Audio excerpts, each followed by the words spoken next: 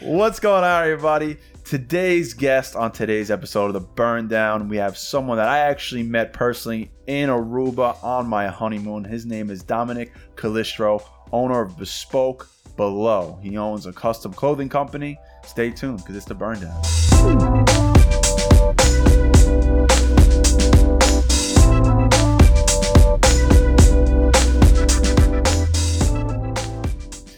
Dominick, thank you for joining us on the Burn Down podcast. What's going on, brother?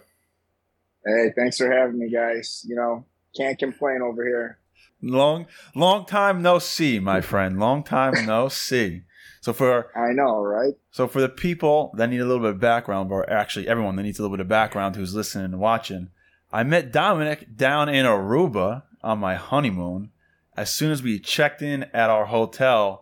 And we kind of clicked like instantly right away. He was already dappered up, and I'm like, "Who is this guy?" Like dressed to the nines, checking in at the hotel. Like I'm in like shorts and a freaking tank top.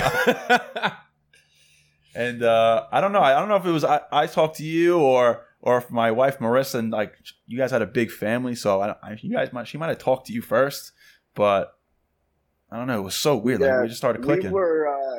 We were pretty loud while we're checking in. We're not a quiet group. And I think we were kind of invading your space a little bit. It's just like we got like closer to you guys. It was like getting drawn in.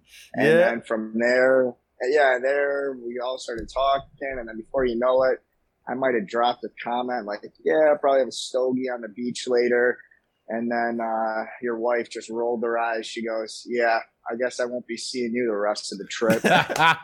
That's all you got to say is stogie, cigar, bourbon, beach. That's it. Gone. See ya. Oh, my God. Because, you guys are from Chicago. We're from New York, a bunch of big Italian families. So, like, once we hear loud Italian people, you kind of get drawn to each other. Yeah. So, but it's like, who would have thought? Who would have thought? Right? So, we'll get a little bit more background on how we met and all the stuff we did in Aruba. But, for the people who don't know who Dominick is, who is Dominick? What's he all about? Tell us your little bit of a elevator pitch you got for yourself. Oh, man. Jeez, put me on the spot here. Might have to do a couple extra takes. No pressure. Oh, well, yeah, right. Well, obviously, it's been said I'm from Chicago, born and raised here. And, grew up in an Italian family, just surrounded by good food, wine, and just, appreciation for the finer things in life. And that's really what kind of drew me to the path that I'm currently on now and designing custom clothing. So my life in a nutshell is suits, cigars, going out, eating, drinking, and just enjoying it to the fullest. That's me in a nutshell. I mean, shit, that don't sound like too bad of a life. We might have a third partner on the burn down here. Yeah, right. I might have to open up a shop in New York. Come on, son. So let's before we get into what Bespoke is and your company that you run, let us know what you're smoking, if you're drinking anything. What do you got going on tonight? So, unfortunately, I don't have a drink with me. I should have snuck one in. That's I okay. Should have. I'm shout out to the Byron Cigar Lounge. I'm in their back VIP lounge. They got a little conference area. They're letting me hang out here, do the podcast. But they don't allow drinks. Usually we bring it in a little Starbucks cup, a little wine. Yeah. Don't tell nobody. Hopefully they're not watching. And then as far as what I'm smoking a Davidoff. I knew I was going to be on the burn down, and I got two dapper guys. I had to go big, had to get a nice stick. No Swisher Sweets today, so it's going to be a good afternoon. I love it, man. What Davidoff do you got there? This is just their Grand Cru. Just kind of just a real staple here. You can't go wrong. Oh, that's a great stick. That with a cup of coffee. Oof. Oh yeah. I mean, dude, you're looking like executive. You're in the VIP conference room. You're smoking a Davidoff. I love it. So what I'm smoking. Life is good. It is. Yeah. What do you guys got? So what I got, I actually received from you in Aruba. because coincidentally, your friend Tom and Steve from Never Ash. So again, some background. I met Dominick down in Aruba. We started talking about cigars, and he's like, my buddy has a company. He owns a cigar company called Never Ash, and I was like, oh, awesome. I'll follow him on Instagram. We'll do this. We'll do that. And then we kind of parted ways. And how I kind of developed a little bit of street cred with Dominick was, hey, I reached out to my buddy Steve, and he already follows you on Instagram. And I'm like, all right, let's go. So I was like, all right, I developed some street cred with this guy Dominick, so now he knows I got to be somewhat legit with these cigars. So you were kind enough to give me one of his cigars. I'm not sure what kind of size this is, but it's kind of like what would you call it? It's kind of like a... You know what that looks like? I mean, I would probably call it just a Figurado. That one they call the Figurado. Okay, that's what I was going to say. All their cigars are named after the side. So they have a Churchill, they have a Robusto, that's the Figurado, the Torpedo, and then their first branded cigar is the 815, which is the zip code of Frankfort, Illinois, where they started the company. Oh, that's cool. Nice. That's cool. Yeah, a personal touch to it. You know what that looks like? That kind of looks like there's a cigar company called Principal Cigars, and they have an Aviator line is the name of the cigar, Aviator, and they have a size that looks just like that, and they call it the Snub Nose. Okay. I have no idea why they call it Snub Nose, but it's the same shape where it's tapered like a Figurado, and it comes down to the head, and then it skinnies off again. It's kind of, it's got like, it kind of grows towards the head, but then at the very last second it gets skinny again. That's exactly what it's like. So I'm interested to smoke it. So what do you got? And then I'm smoking, this is the Caldwell Cigars Long Live the King. This is the Mad Mofo. So I actually gave Dominick again in Aruba Long Live the King. Really? He smoked it on the boat, and he's like, yo, that cigar was amazing. Oh, well, I had no idea about that. This wasn't planned. This just happened to be. I picked up a bigger stick because we're doing a giveaway later. I said, this will last me till the giveaway. Wow. That's funny, yeah, because he gave me this cigar, and I gave him that cigar in return. What are the odds, man? Small world. Yeah, I didn't even think of that. It was a good trade. I enjoyed it a lot. You smoked it on the boat, right? You guys rented a boat or something for the day? Yeah, we did a little, rented out a private boat, went to a sandbar, just kind of hung out, drank, listened to music. Obviously had to bring a couple sticks for the ride. And, I remember sending you a little pic, Long Live the King. I loved it. I was getting a nice tan on the beach, and I got a little bring, and I said, "Oh, it's Dominick. What's he doing?" He's like, "Oh, he's smoking a cigar." Long live the king, baby. So let's cut these, let's light these, and let's talk some more. So while we do that, let's get it going with you are the owner of Bespoke. So Bespoke, what is it? What it's all about? Bespoke Below. And Bespoke Below. And how'd you get into it? And let's just hear the story about Bespoke Below. So, I kind of told you a little bit about, growing up in an Italian family and, just surrounded by good food, good drinks. And, obviously you got a lot of Italian parties, guys smoking cigars, and, everyone's always dressed up, looking good. It's just kind of like part of the culture. So, my grandfather, he always dressed up. You go and look in his closet, the guy's got suits everywhere. It's like a store. It's insane. And so I always appreciated clothing and, kind of graduated college, joined the workforce, and just was behind a desk. And, I said to myself, I go, I do not belong behind a desk. I didn't want to be just this little, cube monkey, 500 emails. And I started looking for opportunities where I could be meeting with people face to face and just having more of that personal interaction. And I got connected with a gentleman who had his own private custom clothier. And, we had a coffee and we're talking. I had a full suit on. And he tells me, he goes, you know what? I actually got a gig I think you might like. And sure enough, it was a custom clothing company. You go and you meet with people and, you visit face to face, and then you're in the office, out of the office. And I loved it. And I worked there for a year and a half. And then, kind of at the end of the day, you sit back and look at yourself and you go, you know what? I love what I'm doing, but I would love to just be doing this for myself. And that's when I just took the leap and decided I'm going to go off, start my own brand, build the empire, and run with it. Awesome. And that's kind of just how Bespoke Below, how I got to where I am now.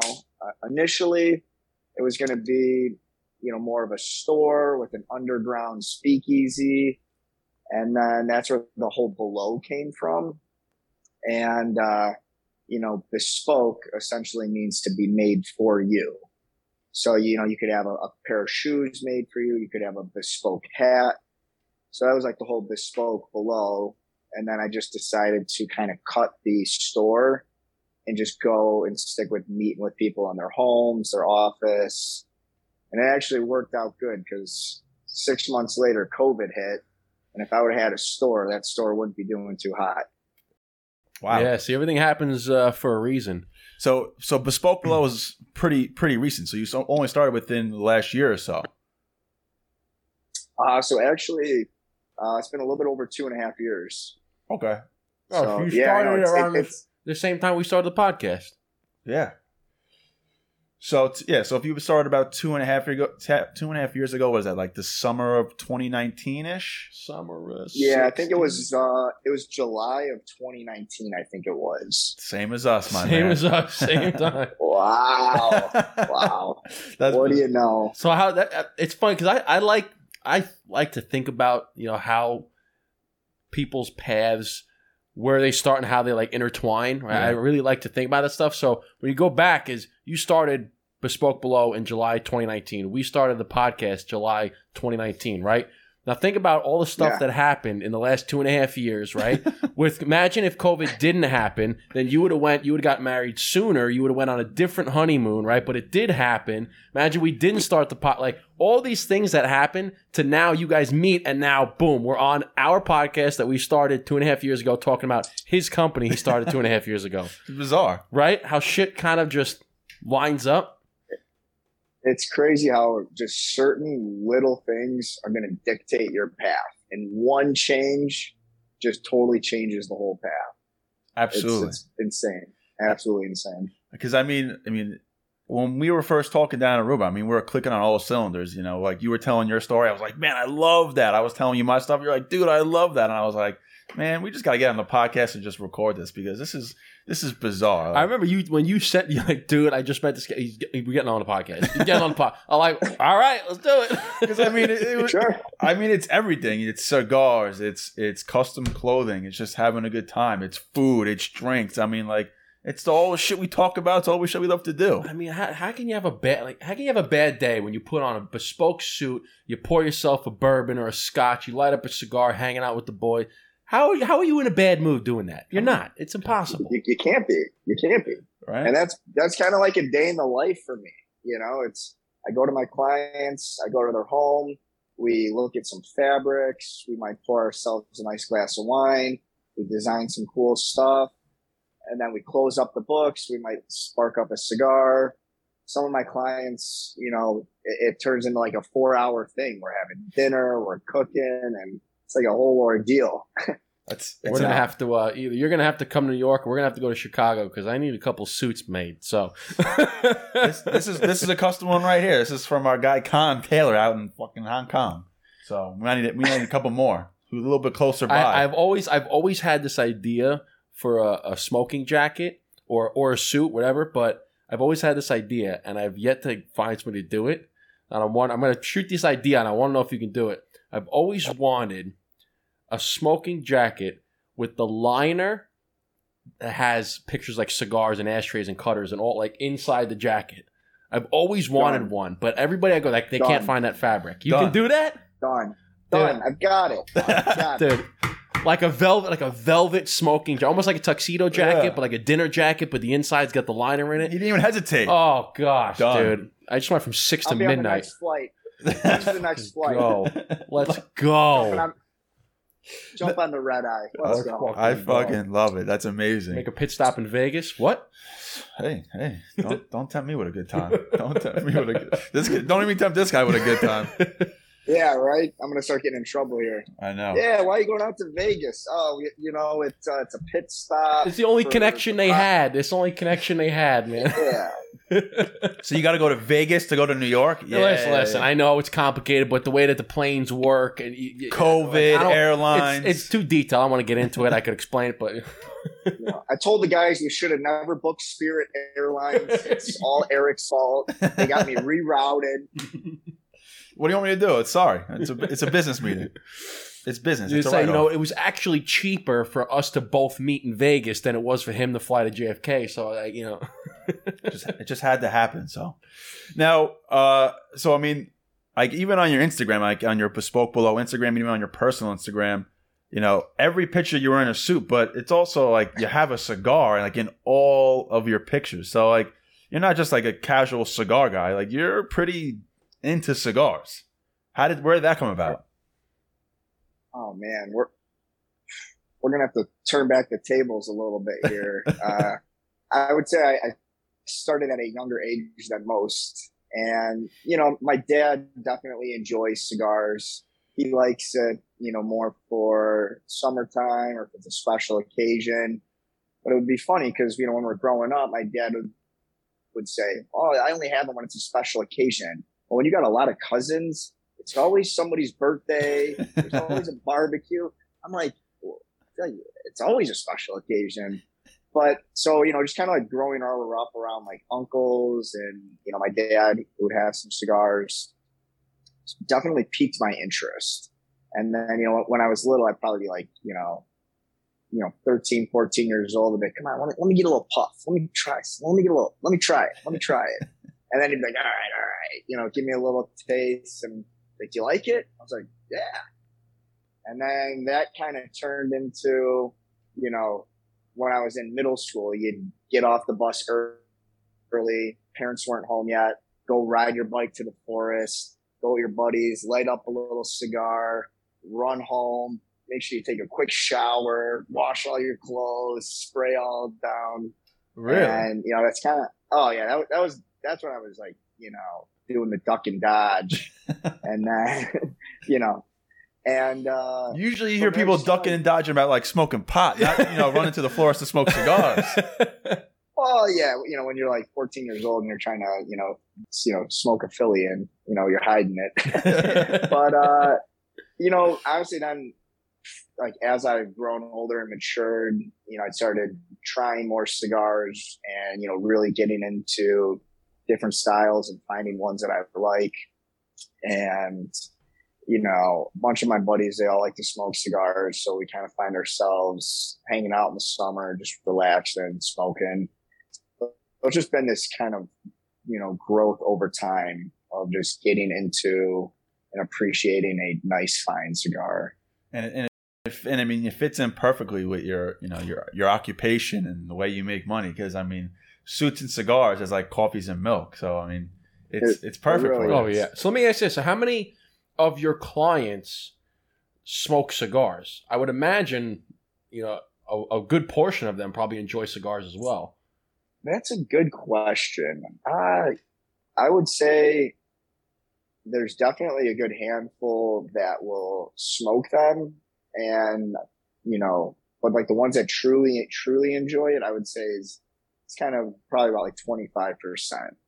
Okay. Because I do work. Because I work with a lot of different people. I work with guys that are, business owners, restaurant owners, construction workers. It's not just necessarily the ritzy high-end guys. It's, anyone could be my client. Do you get a lot of business from the cigar lounge? I would say it is a great place to meet people. Because, if you're the guy that walks into a cigar lounge and you got a full suit on, it's definitely a conversation starter. It's definitely a piece. And if I see somebody that has a nice jacket on, I'm definitely going to go up to them, talk to them about their clothing, and kind of see where they get their stuff from. And, it's a great place to meet people. Yeah, because I can imagine, like, especially if you're, in Chicago or like in New York City, right, where we are, is you go into a cigar lounge in the city, in a big city. There's a lot of business guys that are having a cigar. There's a lot of, business owners that are having cigars. probably dressed in suits or sport coats, whatever. So I can imagine going into a cigar lounge in a big city, you can find a lot of business. Yeah. Oh, yeah. Well, especially too, if you pop into a cigar lounge at, 2 p.m., who is in a cigar lounge at 2 p.m.? It's usually somebody that has the flexibility in their schedule, more of a business owner to kind of take a break in the middle of the day versus, you got your 9 to 5, might not always be the best client. Yeah, the 9 to 5s typically are Friday at like 4:30 or 5 o'clock or 6 o'clock. They got a bunch of guys that come down, bottle of scotch, and then, I know there's in our cigar lounge, there's a group of guys that come down every Friday, all business guys. They come down in their suits, bottle of Johnny Walker Blue, and they have a good time. But you're right, more like 2 o'clock in the afternoon. The guys that are, I'm gonna take a long lunch. I'm gonna go to the right. That's usually you. That's usually me. I'm telling you, I'm like all the time, and they're like, Justin, don't you ever go to the? I'm like, no, I'm working. I'm right here. I'm working. What do you mean you're working? This is my office. I got my laptop's open, my phone's on. I'm working. I mean, it's like almost like a library. I mean, it's kind of, for the most part, it's not a loud spot. I mean, you can do work, you can concentrate. Oh yeah, absolutely. So like, there's no reason if you got a quiet office, you can work in a quiet. And there's a spot like in our lounge it's kind of a hallway, and you would think the hallway has a lot of foot traffic and stuff, but nobody's sitting there talking in the hallway. So they have a long table that's kind of against the wall where they have some TVs and some outlets. You can pull up shop right there and do your work, and it's not very loud. It's either in the front or in the back where the hallway connects. Those are the loud spots. Yeah. It's on a Friday night, but if you're during the day, it's not really that loud. Hey, listen, I studied for my real estate test in the cigar lounge. Just call it that way. I would honestly argue to say that a cigar lounge would be more quiet than a coffee shop. Yes. If you think about it. I mean, because, you got people making their orders. They're going to be on their phone. Like, even when I was in the lounge here, when I heard people talking on their phone and they had their AirPods in, they're not like yapping or trying to, talk. They're kind of being more respectful to the people in the lounge, and they're a lot more quiet and often keeping to themselves. So I would say to focus and just kind of have a cigar and just decompress, get in the zone, it would honestly be a great place just to get your work done. Oh yeah, absolutely. 100%. I do it sometimes, like, because I work from home, and sometimes like, I'm going to change the scenery up. Now you can't do the same thing. So I go to the cigar lounge, light up a cigar, and for something like we talk about how cigars make you feel good, like you feel better. Like, I've never had a cigar and felt worse. Like, maybe if you have a bad cigar and you upset stomach, whatever. Oh, I have. But most of the time, 95% of the time, when you have a cigar, especially you're dressed to the nines, you're sitting down, you feel good, right? It makes you feel good. So if I'm feeling good, then the work that I'm doing is going to be good. If you feel like shit, the work you're doing is going to be shit. So they kind of go hand in hand. It did. Like I said, cookies and milk, man. Cookies and milk. Do you have like a niche or like a target audience that you go for your, for Bespoke Below? Is there like a certain industry or type of person that you look for? Yeah, I mean, there's definitely people that are my bread and butter versus, for instance, real estate. A lot of real estate agents, they like to dress good and they have to be very presentable when they meet with their clients, especially if you got a guy that's doing $1 million listings. He's not really going to walk in and, beat up gym shoes and ripped jeans. It just doesn't really fit the profile. So, real estate is definitely a huge part of my business. And then additionally, you got your classic finance guys and lawyers, but that's shifted a little bit also because a lot of people are working from home and they're doing, virtual courtrooms and Zoom calls. So I've definitely pivoted my business a lot more into the wedding industry and, marketing to that clientele and getting them to understand you can go to Men's Warehouse and, rent a suit for $200, or we can get you a custom suit. It's going to fit you nice. You're not going to be having the big football pads on the side and the big baggy fit. It's got a hole in it, probably some juices from some other guy or some broad, and just getting them to understand the value of how crisp and how clean they're going to look on the most important day of their life. So I've definitely pivoted a lot into that industry. And then, getting people to understand we can make you a suit you'll wear it on your wedding and you'll be able to wear that suit again. Versus if you rent a suit, you're going to look like shit. You're going to feel like shit, and you're not going to get to wear that shit ever again. Facts. We're gonna have to have a talk because I'm getting married in September, and I want to look mink. Okay, I want to look like a boss, like I own the joint. Okay, so we're gonna have to have a conversation. That's for sure. Because I mean, I was as you were saying before, with the other clientele that you go after, like lawyers and stuff like that. They do a lot of the home stuff. So I don't know, maybe like you only sell them like half. So maybe like a shirt and a jacket, and they wear gym shorts underneath. But that could still be a good target market. Just sell them half a suit instead of nothing. But you make a good point with renting versus like buying a suit or a tuxedo, because if you rent a tuxedo or a suit 4 times out of the year, it's probably a good anywhere from $800 to $1,000. If you just buy one that fits you perfect, that can last you years, right? And that's the return on investment. Exactly. Yeah, especially like if it's a traditional like black tuxedo, and if you go to any black tie events, or you're going to be going to future weddings, especially if you have kids, you're going to have to wear. How many kids you got? You have to wear that. However many kids you have. So if you get a black tux, traditional black tux, or any traditional black suit or something. Like your point, you're going to wear that so many times. Yeah. Granted, you don't put on a couple LBs and you can't fit into it anymore, but you're going to wear that more times than it would cost you. Okay, for the one time you bought it, you're going to wear it for the rest of your life. Yeah, and we learned a good lesson from George Laboda from Gents Lounge. We had him on the podcast couple years ago, and he told us something about cost per wear. And he was saying like, a pair of Louis Vuitton, slip-ons with their freaking spikes cost $5,000, but you wear them once a year for New Year's. Not really a good cost per wear. But if you buy a suit for $1,000 and you wear it 10 times a year, that's $100 per wear.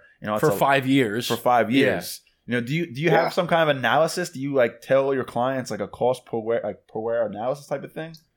So I don't have a cost per wear analysis, but what I definitely try to explain to my clients is the versatility of the garment.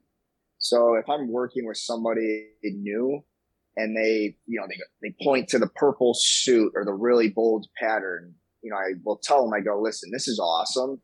There ain't no question about it. You're going to wear this. People are going to love it. I go, but you're going to wear it to your wedding in a couple months, and then you're going to wear it to another wedding, and then you're going to have another event, and then before you know it, it's going to be like, hey, there's Johnny in that purple suit again. I go, you're going to just stand out. Let's make you a solid blue suit, not too bright, but not too dark and boring. Any shirt and tie combo you throw at it is going to work out great. You want to wear the jacket separately? Boom, you got a nice blue blazer, rock that with some jeans, shirt, V-neck. You're going to have a lot of different looks and a lot of different use. Let's start here and then build from there. And I explained to them, I go, listen, Rome wasn't built in a day. Neither was my closet, and neither is your closet. So let's start and we'll, work our way up. So I try to explain that to people, and then they, start to have a lot more trust in the process versus me just trying to, sell them a suit and just, really, be kind of a consultant to them. Yeah, and I can imagine, like, especially if somebody is starting from scratch and trying to build a wardrobe, going for those super bold colors, like you said, isn't very versatile. If you go in, like we've talked about before, is if you're trying to start, you start, black, blue, gray, tan. If you get all 4 of those suits, you have unlimited options to create different outfits, right? Like right now, he's got a tan suit, but he's wearing it with jeans and a black turtleneck, right? Take the same tan suit, put a white shirt on it with a red tie, perfect. Put a blue shirt on, right? You have so many different options. So to go for, right off the bat, go for the big bold one, not a smart move. Go for the solid colors first, and then, then you'll have that one suit that's like your 5th or 6th suit, right? How do you feel about the turtleneck blazer or sport jacket combo? I'm a big fan of this look. I'm not sure how you feel about it. I will say it's a very distinguished look that can be pulled off by the right gentleman in the right way. So the way that you're doing it looks good. Now, there's ways in which you can come off where you're just trying too hard. It's got to be very simple, very clean. You know, if you were to have right now a big bright red turtleneck and you got that jacket, it looks like you're just mixing and mashing. When you're doing a turtleneck, keep it sleek, keep it clean, keep it simple. That's the best way to do it. I like Don't try and just, you know what I mean? You don't want to overdo it. Yeah, I'm a big fan of like, I like this jacket with like black. I like the black and like the khaki or the black and like tan look. So that's what I'm trying to go for. You're a big tan jacket guy. I do. You're a big tan jacket guy. I do. Well, it goes good. It goes good with tell. your olive-colored skin, man. I know.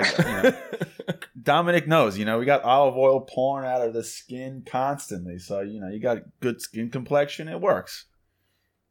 Dude, it does work for you. But I do have to ask you. You know, I didn't bring one. Yes. I didn't bring one, but I brought like short sleeve button downs. But I didn't bring one button down, one pair of nice dress pants or slacks, not one sports coat down to Aruba. I mean, he walks down for breakfast. And he's like in dress pants and like, you know, he's his own build. He's a walking billboard for his brand. You gotta. I respect it. So I wanted to ask, like, how do you travel with all that clothing? Like, is there a secret? Do you have a big suitcase or you have like a sleek suitcase? How does that work? There are definitely a couple little tricks of the trade. I might get, you know, shot by the airlines, but I'll take that risk. Definitely, you're going to want to have a garment bag. So I give all my clients a garment bag with their order. So it's included. And, you know, what I'll do is I'll pack as much of my sport coats, dress shirts, dress slacks, all in that garment bag. And if I have just a single jacket, I'll try and use that same hanger for a pair of pants as well. So you got the pants and the jacket, keep it as thin as possible. And depending on how long the trip is, try and go for more versatile options that you can mix and match with, because then you don't need to bring as much. And then when I go on the plane, I either do one of two options. If you politely ask the stewardess to hang it in their closet, they do have a secret closet that not a lot of people know about, but it's definitely the way you ask.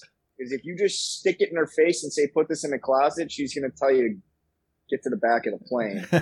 But if you ask nicely, they will. If perchance it's full, you just fold that in half, stow it up on top. And then right when I get to my destination, I immediately take everything out and hang it all up. And then I'll, you know, whatever I'm going to wear the night of, I'll kind of give it a fresh steam.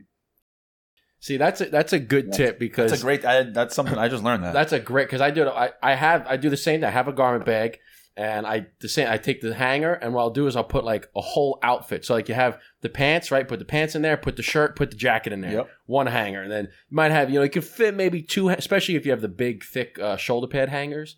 I like those because they hold the shape of the suit. I don't put them on regular hangers because then you get like, especially if you have broad shoulders, you get the freaking points on the top of your. Yes. Don't like that. Yes. So, but most people think that you're kind of boarding the plane. Like I'll have my little carry-on luggage. Then I have my laptop bag or my backpack, and then you have the garment bag. And people are like, that's too many items. But like, yeah, but watch.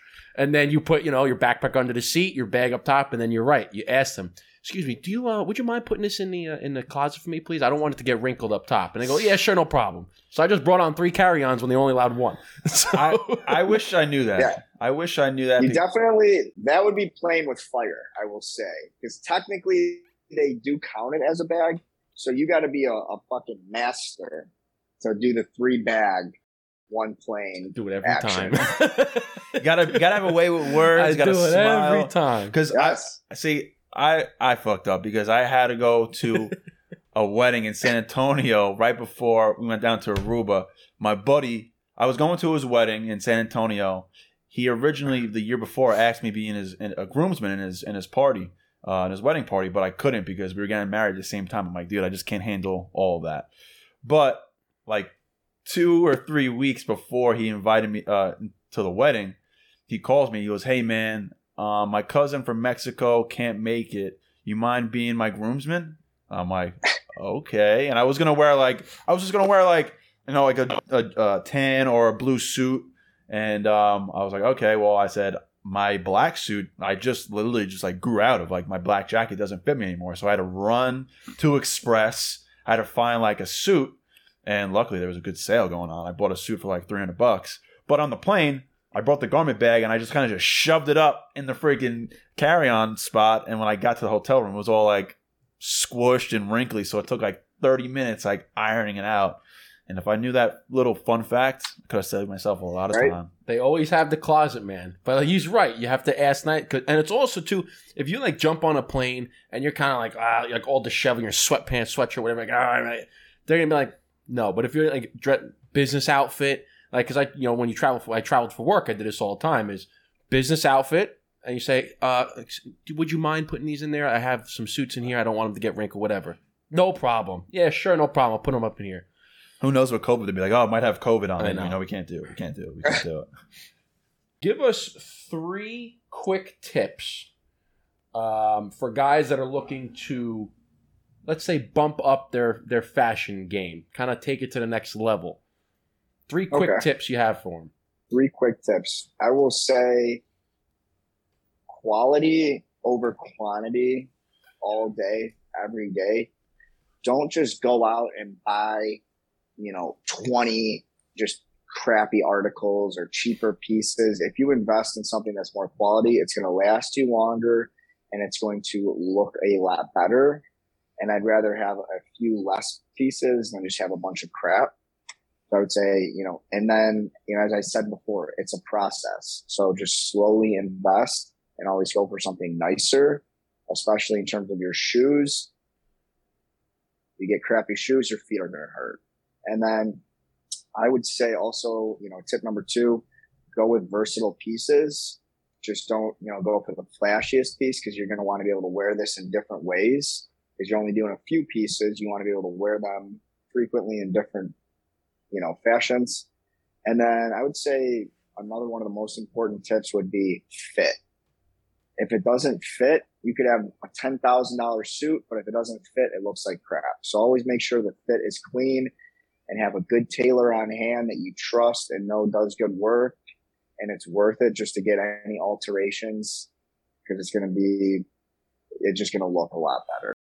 Yeah, there's nothing worse than having like a button down and you get the parachute out of the back. Yeah, that doesn't happen anymore. But growing up, growing up in the 2000s, you had baggy clothes, so all the pictures I look back on, I'm wearing button downs and I got like parachutes coming out of my pants, and I'm like, what the hell was I thinking? That looks terrible. And I would say too that with like make sure your clothes fit, not even along with the suits and the slacks and the button downs, but make sure like your sweaters, your t-shirts, long sleeve shirts, that stuff, make sure that fits too, and find it might take you a little guess and check, trial and error, but find a brand that the shirt fits you nice.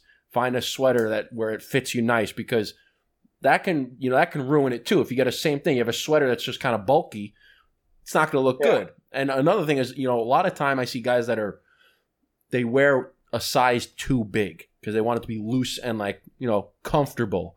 I said, try sizing down, because sometimes, they don't want it. They're like, I'm not a medium. I'm like, no, you might be a medium, dude. Like, I know you say you're large, but try medium. And then they try it and like, wow, this fits really good. I said, yeah. And you look nice and slim. You actually look slimmer when you size down as opposed to having this big, huge, bulky shirt. Can't tell that to Michael Jordan in the 90s. I mean, everyone wore baggy suits in the 90s. No. I mean, you look kind of a little trick tip kind of that you can do for sizing is always reference the size sheet and size guide for a company. So if you're going to go and you're going to buy a shirt, or you're going to buy even some just like casual wear, look at the size guide, because oftentimes they'll have finished measurements that can give you an idea of what's going to be the best fit. And also just buy a tape measure off Amazon for, $1 or $2. Have somebody take your chest, your waist, and see what your actual measurements are before you just start, I think I'm a medium. Then you order the medium, it comes in, then you got to send it back. If you know your size, you know your fit. How do you measure your, just for the people out there, How do you measure your chest with like a tape measure, like the 16.5 neck and all that? How do you just literally take a measuring tape around your neck and just measure it? So the best thing to do is you call me and you book an appointment. And I'm like, hey, how you doing? I come over to your house. I measure you up. Bottle of wine, stogies in hand. Always be selling. Always be closing. ABC, baby. I love that. There are a lot of different, you can just do like a Google search, but, in terms of the chest, you want to capture the fullest part. You always want to capture the fullest part of every measurement. Sometimes I'll be measuring somebody up and I trying to get over the stomach and they start sucking in. And I go, are you going to be sucking in the whole time you're wearing this jacket? I don't think so. Relax. So always capture the fullest part with whatever measurement you're taking, and just classic measure 3 times, cut once. Measure 3 times and cut once. Yeah, I've heard that before. Have you? And I always heard too that you always, if you're going to get something tailored, you always buy to your biggest feature. So if you have like broad shoulders, right, and you're looking for a jacket, you can always take it in, but you can't add more cloth that's not there. So if you buy one that like, all right, it fits my arms, but it doesn't fit your shoulders, you can't add more. To you, very little bit can you open it up. But like if you have by to your shoulders and the sleeves are too long, you can always take the sleeves in. You can always take in the waist, right? Because that's what I do is with the broad shoulder, I have to get the waist taken in. So you always buy the bigger one and get it taken. Unless you go to this guy and you go to Dom and say, hey, listen, bottle of wine, box of stogies, I'm going to make it for you custom. How you doing? That is true. ABC, baby. It's always easier to take in than to let out. It's a great point. Yeah, I actually. But then bespoke, right? But then you go bespoke and go bespoke below, baby. There is no taking in to buy this off the rack, taking in. This is I'm gonna measure you up, and here you go. Fits like a glove. One time, one kill. One time. That's it. One shot, one kill. I will say though, when you get a bespoke clothing, something that's like so, you get spoiled. For people that don't know, right? There's tailored, right? You can get it off the rack and it's tailored, or you get the bespoke, which is. It's the garment is made for your measurements. It's not like they take one and they tailor it. They make it for your measurements. When you put one of those on, I'm telling you, man. This is my first like bespoke jacket that I ever got. This was from I don't know. When did we meet him in the city? That was like 2016 or so. Yeah, that's a long time ago. So I had this jacket for over 5 years, and as soon as you put it on, you get that little tight feel, and it just snugs your body. I'm telling you, man, like there's no better feeling. There's no better feeling. And when you get your shirts and it fits to your wrist perfectly, and it fits right across your chest and your stomach, and it's just nice and tight. Like, oh God, it's just like you can never go back. I can't go to Marshall's anymore and buy a button down. That's it. Yeah, that's what I tell people. I go, listen. I go, the only downside of working with me is you're not gonna want to buy anything else. You're gonna look at all your other clothes and you're just gonna hate them. I go, I'm sorry, but that's just kind of the other end of the sword. That's all it is. No, and you're right, because I have a bunch of jackets in there, and maybe there's 8 jackets, 8 to 10, but I only wear like 4 or 5 of them, because those are the ones. The other ones, like, okay, yeah, they're nice, and occasionally you throw them on, but they don't fit like the bespoke ones fit. No, they don't. So I'm like, I don't want to wear them because that one fits. I know how I feel when I put it on. I'm not going to wear the other one. Now, being that you own a bespoke clothing company, do you just constantly make yourself your own suits and pants and jackets? Like, do you just spoil yourself with all types of high fashion clothes? People ask me, they're like, how you probably got about 1 million suits, and I'm like, I would love 1 million suits, but it also costs me money to make these things. So I can't just be shelling out left and right. I do got to eat a little bit. But I do, every couple times a season, I'll make some new fresh things for myself, get some new designs, get some fun things in the mix. So I do find myself, throughout the year, I'm putting in, little orders for myself and little designs. Or if I have particularly a special trip coming up, I got a wedding in March that I'm going to. I'm definitely going to get some, tropical designs and some lightweight fabrics to wear for that I'll wear in the summer as well. But it is kind of a twofold because, you can't just be making clothes all the time.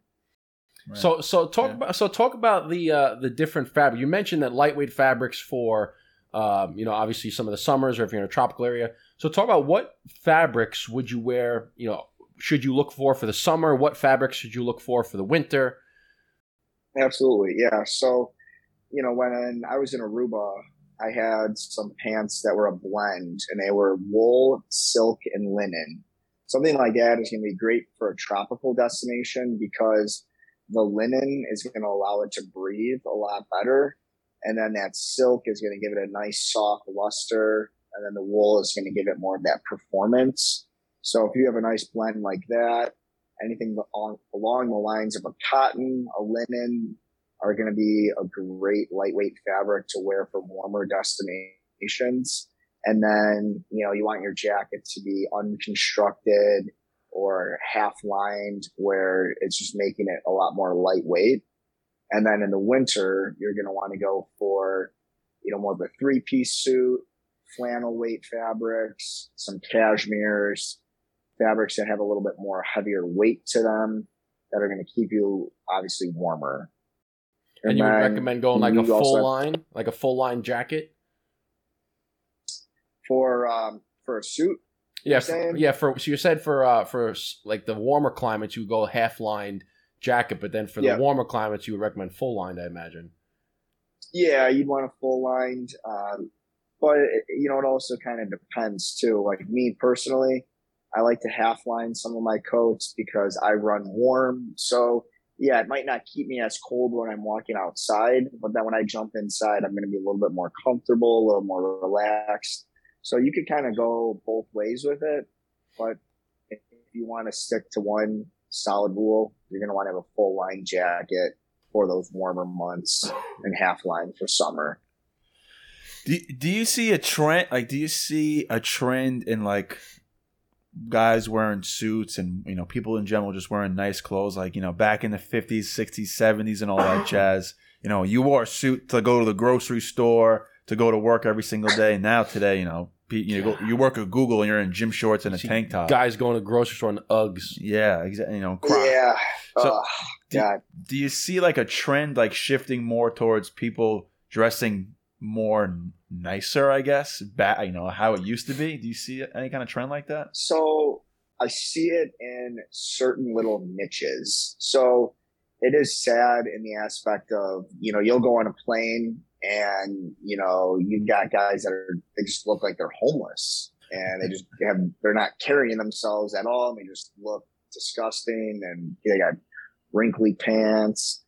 So, kind of in that public eye, I've seen a lot of, a downward spiral because people are getting too comfortable and too casual. But then where I've seen some of the flip side is you've seen a lot of professional athletes where it's like a fashion show. These guys are wearing full suits, game day, traveling. And that's become a lot more popular where now people want to distinguish themselves. They want to look more unique. They want to have bold patterns, fun suits. And then that translates into, more of your average Joe that goes, well, you know what? I see all these athletes, they're dressing up. They got suits. I want to look sharp too. So it's kind of like you're seeing both ends of the spectrum. You're seeing some people that are just not caring as much. And then you're seeing other people that are looking at others on a higher level and wanting to imitate that as well. So it's kind of, it's like both sides I'm seeing right now. Yeah, I mean, definitely in the professional athlete world, you see a lot more of those guys today, like dressed to the friggin' nines. Like, you do see some that are quite eccentric with their outfits, and I'm like, might want to dial that back a little bit. Yeah, you do have the guys who are very bold, but for the McGregor wore that pinstripe suit that said "fuck you" all the way down. Like that was cool. Like, that was kind of baller. That was sick. But you would never know. But then you see, LeBron James with the short, the gray suit and the shorts, and I'm like, he's way too tall to be rocking a suit with a short suit, with shorts on him. It looked weird, and the people that liked it are, they have no idea what they're talking about. They're a different breed. Or like, what about that one? They're a different breed. Yeah, right. Like when I started suing, I'm like, dude, listen, I don't care. Okay, if it's the you see on the latest fashion trend, Fashion Week, whatever, and they got shorts. There is no business wearing shorts with a suit. Suits have pants and a jacket. Okay. Do you like the guys who wear suits and then the pants are kind of like capris where they have like it like shows like their whole ankle and they wear no shot like socks or shoes? Like, do you align with that or? So I'm in the hybrid space. So a lot of guys that are in the very classic menswear, they do not agree with the no-show socks. They feel you should always have the socks with the shoe and the pants, have a nice break. Me, I like a nice in-between. So I do like a shorter pant with, virtually no break, but it also has a nice taper at the bottom. And when it's hot out, I don't want socks that are going up over my calf. It's too hot. So I go with a nice loafer, a Gucci, to boot New York, Ferragamo, something sleek, throw on a no-show sock, tapered pant, but I'm not doing a capri. Yeah, I agree. I can agree with that. I agree like that. I'd even done like sometimes where like when we went to Carnegie Club and I had worn they were white skinny jeans. So I had the white skinny jeans and I had loafers with no-show socks, right? But the skinny jeans, they hug your ankle. They're not capris. They come all the way down to the ankle. So you can see kind of like the top of your foot and a little bit of your ankle. And then you put on a nice button up and a sport coat. But I've rocked that sometimes. We have the skinny jeans that are really hugging your leg and it looks great with loafers.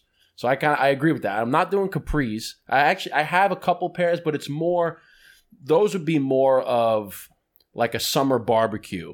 And I wear the capri with a pair of loafers and like a polo. Yeah. But I'm not wearing a capri suit.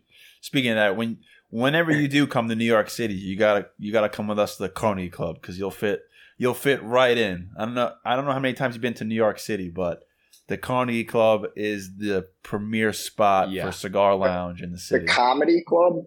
The Carnegie Club. Like the Carnegie. Yeah, like Carnegie. Okay. Yeah, like Carnegie Hall. So the Carnegie Club. Yeah. So, but it's like a really. It reminds me of like it's not a speakeasy, but you walk in and it's really dim lighting and it's like an old school library. They got a bar and red velvet carpeting. Carpeting. They have Sinatra Saturdays. They got like this one guy who's been doing Sinatra covers for like 20 years. Sounds exactly like him. Like you close your eyes and you'll think you're like in 1960 listening to him at the freaking concert. Like it's amazing. And he has a band too. It's not just like he's singing off of a record. He's got a band. Yeah, no. And they are top of the line, and it's just great. That you're hanging out. Everybody's there. Everybody's dressed to the nines. Yeah, it's the best spot in the city. All right, so Vegas, then Carnegie Club, and then where do you go from there? This is the Vegas Carnegie Club. Oh man, maybe the Burn Down Podcast. Yeah, then you go to the Burn Down Stew. Yeah, the Burn Down Studio, and then just come back to the studio. And then come back to the studio. And then maybe we'll go to Insignia Steakhouse. That could be the move. We could go to Lavo. Or we can go back into the city and go to Lavo. That sounds actually like a better idea. So yeah, what's the best steakhouse in New York?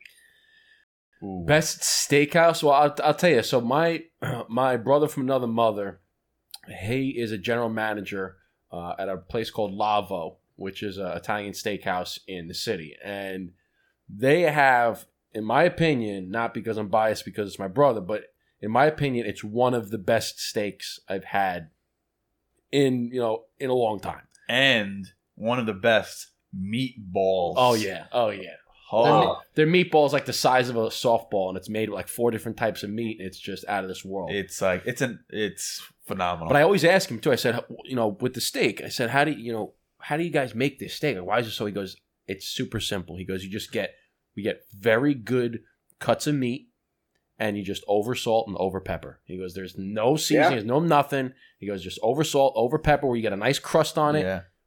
Delicious. I mean, there's a lot of good steakhouses, and Smith and Walensky's another good one. You got that one. You got Carbone's, Peter. Carbone's. Yeah, I've been to the one in Vegas. It's good. It's good. It's hard to say which Peter is the Luger's. best because they actually said that there are so many restaurants in Manhattan that if you ate at a different restaurant every single day would take you like 5 years to go to all of them because there's just so many.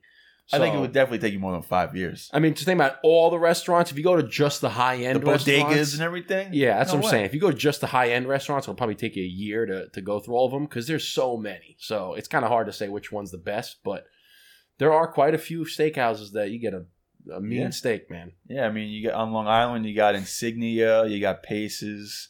I mean, you really can't go wrong. I haven't been or haven't heard too many steakhouses in New York that are like, oh, don't go there. Like, stay away. Usually, if you go to a steakhouse in New York, you're gonna have a good experience for sure. It's kind of like you go to an Italian joint in New York. Yeah, exactly. If you got any, you're gonna get some good Italian. Okay, you can't go wrong. If it's like going to like the Carolinas or going to Texas and getting bad barbecue. Like, you're not really gonna happen. That's a great comparison. How are we ordering this steak? That is the question. Medium. How do you guys order it? Medium. See, I'm medium rare all day. See, I can medium eat. Rare. I can eat medium rare. I can eat medium rare. And have you said medium well? Then we might have to end the podcast. Yeah, nothing short. past medium whatsoever. Nothing past medium. I do my burgers medium well. That's it. Okay. But steak's got to be medium. No, I can do medium rare. I can do medium. It's that's usually it. I'm actually going to Benjamin Steakhouse in February for Marissa's birthday. Oh, does she know? She does know. Okay, she does know. She knows now. She knows now. Yeah, she knows now. No, she knows. Right. I took her there last year. It was phenomenal. So can't go wrong with it. But what about Chicago? What are some of the prestigious spots to eat at Chicago? I don't know any. I don't think I know. I've never been to Chicago. I've never been to Chicago either. I told him I want to go there over the summer. I've never been to New York, so we need to do a little flip-flop here. We need to do flip-flop. I'm into it. I'm into it. Yeah. So I would say definitely one of the top steakhouses, in my opinion, is going to be Bavette's. So Bavette's, real old school style spot, speakeasy vibe, very, very dark lit, swanky. You get an old fashioned, they give you a clear cube. You can see right through it. Nice little slice of the orange. The steak is absolutely phenomenal. Got a perfect caramelized to it. You got to get the Maud's seafood tower. It's literally like this big. And if you got a buddy on the other side, you can't even see him. You got to like eat this thing and finish it before you can see him. But their steak, it's fantastic. Chicago Cut, another great spot. Can't go wrong. And then Maple and Ash. Those are my top three right there. Maple and Ash, very modern, swanky. I'm going to be dropping some cash. I know, I'm watering over here. I know. Well, I mean, when I was with Dom, he said, hey, listen, when you're in Chicago, let me know. I'll give you the best hookups. I'll tell you where to go, get you in anywhere. So we got our connect when we do go to Chi-Town, Chirac, baby. You come to New York, we hook it up. We go to Chi-Town, he hooks it up. That's all. It's all about who you know in this world. So, but, we're getting to the end of the podcast here. So typically at the end, we usually like to give our guests the red carpet, kind of let the people know that are watching and listening, where they can find you online, on your website, on Instagram. Let them know what's going on. The floor is yours. Give them all the social media. Yeah, absolutely. It's pretty easy to find me. I'm not trying to be under the radar. For my Instagram, it's going to be at Bespoke Below. And then for my website, it's real simple. It's www.bespoke-below.com. And then if you want to find me personally, I also do a lot of pictures and different looks on my personal page. It's just at Dom, D-O-M, Calistro, C-A-L-I-S-T-R-O. And feel free, drop me a DM, give me a call, shoot me a text. I'm also able to make it work remotely as well. I've done it where we have a Skype call, we go through all the measurements together, pick out fabrics. So really, no one's too close or too far away for me to work with them. Love it. Bang, bang. Bang, bang. Well, Dom, listen, that is going to do it for us here at the Burn Down. We certainly had a good time talking with you. We hope you enjoyed it as well. Thank you for taking the time to chill with us. Salute. Hey, man. Chin. Cheers. Salute. Dom, it's good to see you again. Next time, hopefully we see you in person. Thanks for coming on the Burn Down, my friend. Absolutely. Thanks for having me, guys. All right, brother. Appreciate it. Take it easy. Cheers.